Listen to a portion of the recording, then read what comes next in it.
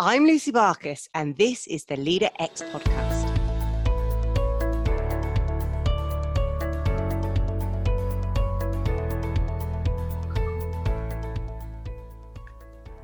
Hey there, it's Lucy Barkas, back for another Reflections episode. Now, every podcast guest that I talk to, it kind of sparks some new reflections for me, some new insight, or helps me dig into my own mind for examples and stuff I already knew and I'd kind of shelved away somewhat. And that's definitely what happened when I talked to Matty. And, we explored how to create a safe environment where people can really innovate and feel safe to be playful and creative. And he, like me, believes that it all starts with the leader of that team, that organization, the institution. And through previous podcasts, we've spoken to people like Greg Orme and, the author of the Human Edge, who talks about how we can really use our creativity and our compassion and our curiosity to have that human edge over AI and technology. And this came out in my podcast with Paul McGilvray also, when we were trying to look at what's the future of work look like and why the leader and the human essence is actually what's going to really save us and to propel us.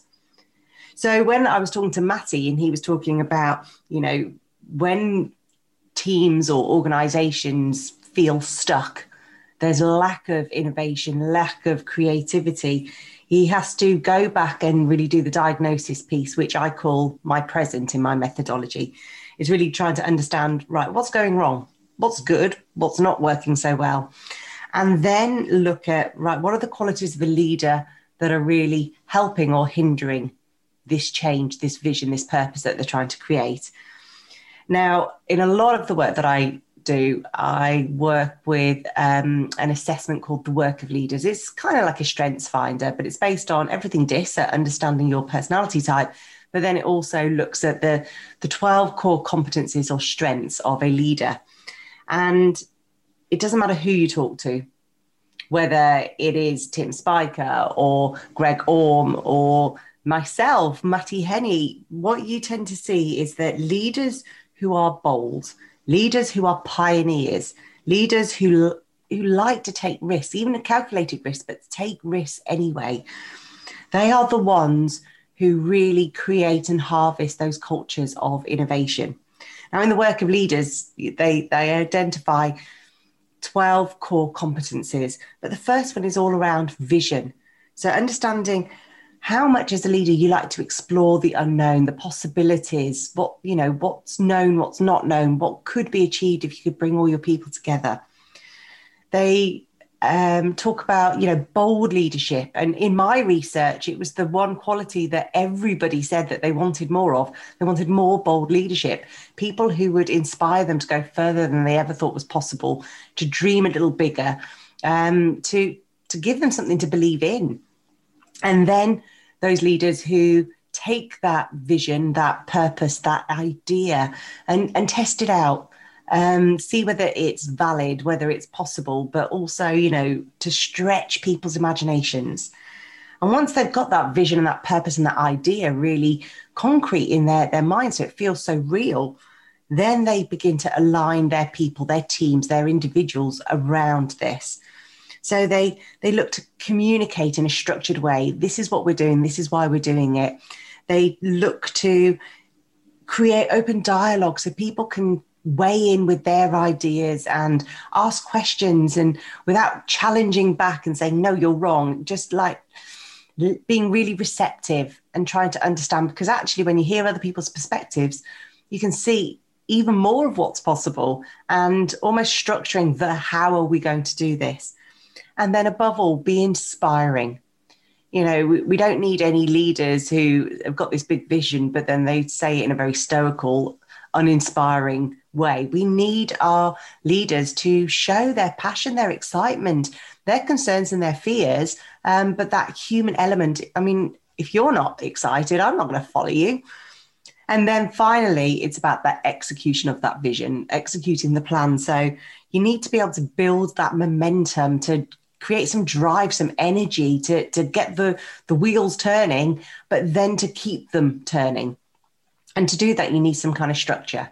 You need some kind of plan. You need some kind of framework that people are going to work to monitor progress, and then give people the feedback around that progress. When things are going right, celebrate it. When things are going wrong, jump on it straight away and deal with it and solve the problems. Now, some leaders are brilliant at the visionary bit, but not so good at executing the plan. So they come up with all these lovely ideas and then kind of run out of steam. And then they wonder why nobody's doing any of the work. Others are brilliant at doing the plan, but they're not so good at coming up with ideas or even aligning people. So they tend to go into micromanagement and directing, yell, tell, sell kind of behaviors. So if as a leader, you can get that those skills and those strengths amplified and just nudge them up a little bit, you're going to be more effective, because then you start moving into cohesion. And that's at the leadership level. So at the leadership team, that everybody on that team is completely aligned. But then it cascades throughout the organization. So they all know what we're doing, why we're doing it, how we're going to do it, the values, the culture, the behaviors, the targets and the goals. So everybody just knows this is the direction we're going in and this is the reason why.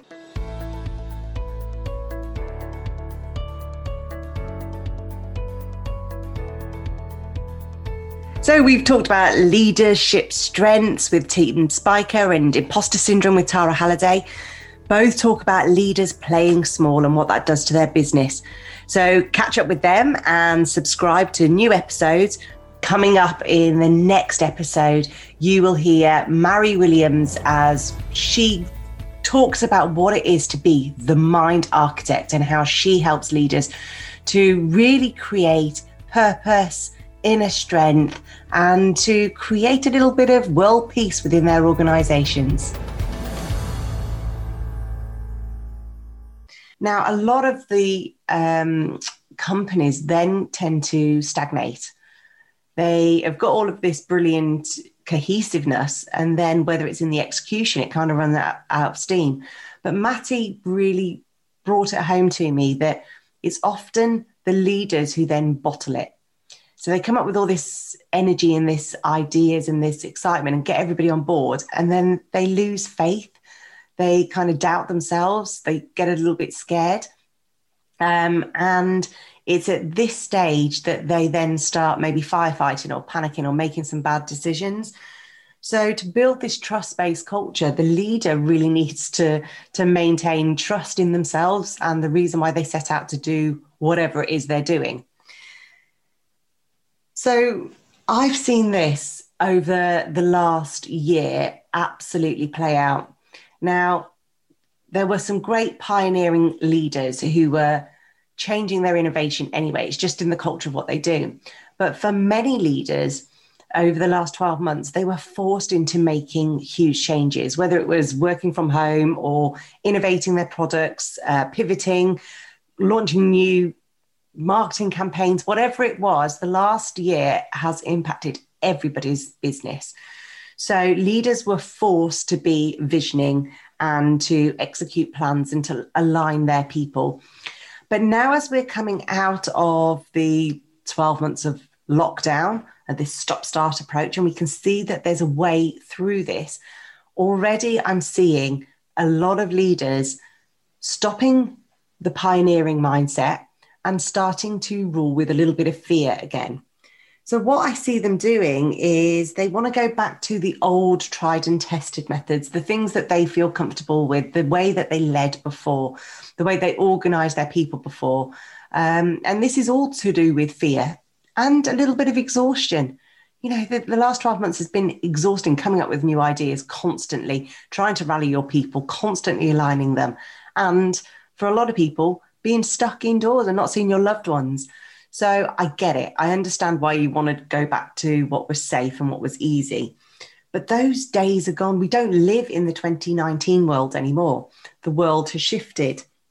And so those that want to go back to the way things were, forcing everybody to go in 5 days a week, or not having that flexibility, or going back to hierarchical kind of meetings and the way things were, are going to find that recruitment is going to get harder. Talent is going to get harder. Standing out with your marketing message is just going to be that much harder in the future.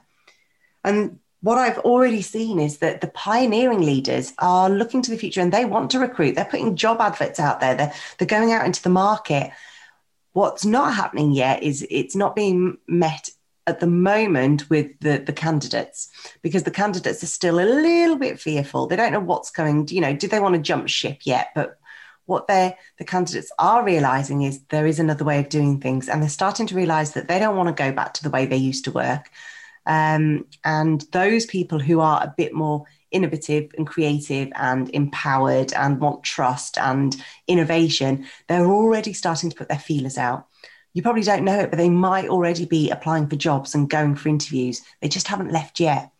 But by the summer, by the back end of 2021 and beyond, you're going to see more movement from the companies that are going backwards, from the stuck companies who are trying to go back to the good old days. And they're going to jump ship to the more innovative, pioneering, creative, safe kind of environments. They're going to follow the leaders that inspire them. So I really do implore you to think about your rationale. If you feel like you're going backwards, if you feel like you're trying to go back to the good old days, what is it that's driving you? Do you need to get a coach? Do you need to join some kind of peer networks or accountability group to help keep you accountable, to keep moving things forward? Because the world is a VUCA world. It's volatile, it's uncertain, it's complex, and it's ambiguous. That's not going to change. We need you to be that bold, exploring, curious, exciting leader who's breaking the boundaries and pushing things forward. And that's how you're going to engage, recruit, move things forward, and attract and develop the talent that you really want within your organization. So big questions for you, really. I want you to reflect on, where are you right now? Are you looking forward to the future and creating these kind of environments, or are you wanting to go backwards and create that safety and that conformity and the minimal risks? If you're the latter, then what can you do to get back into leadership? And I'll see you next time.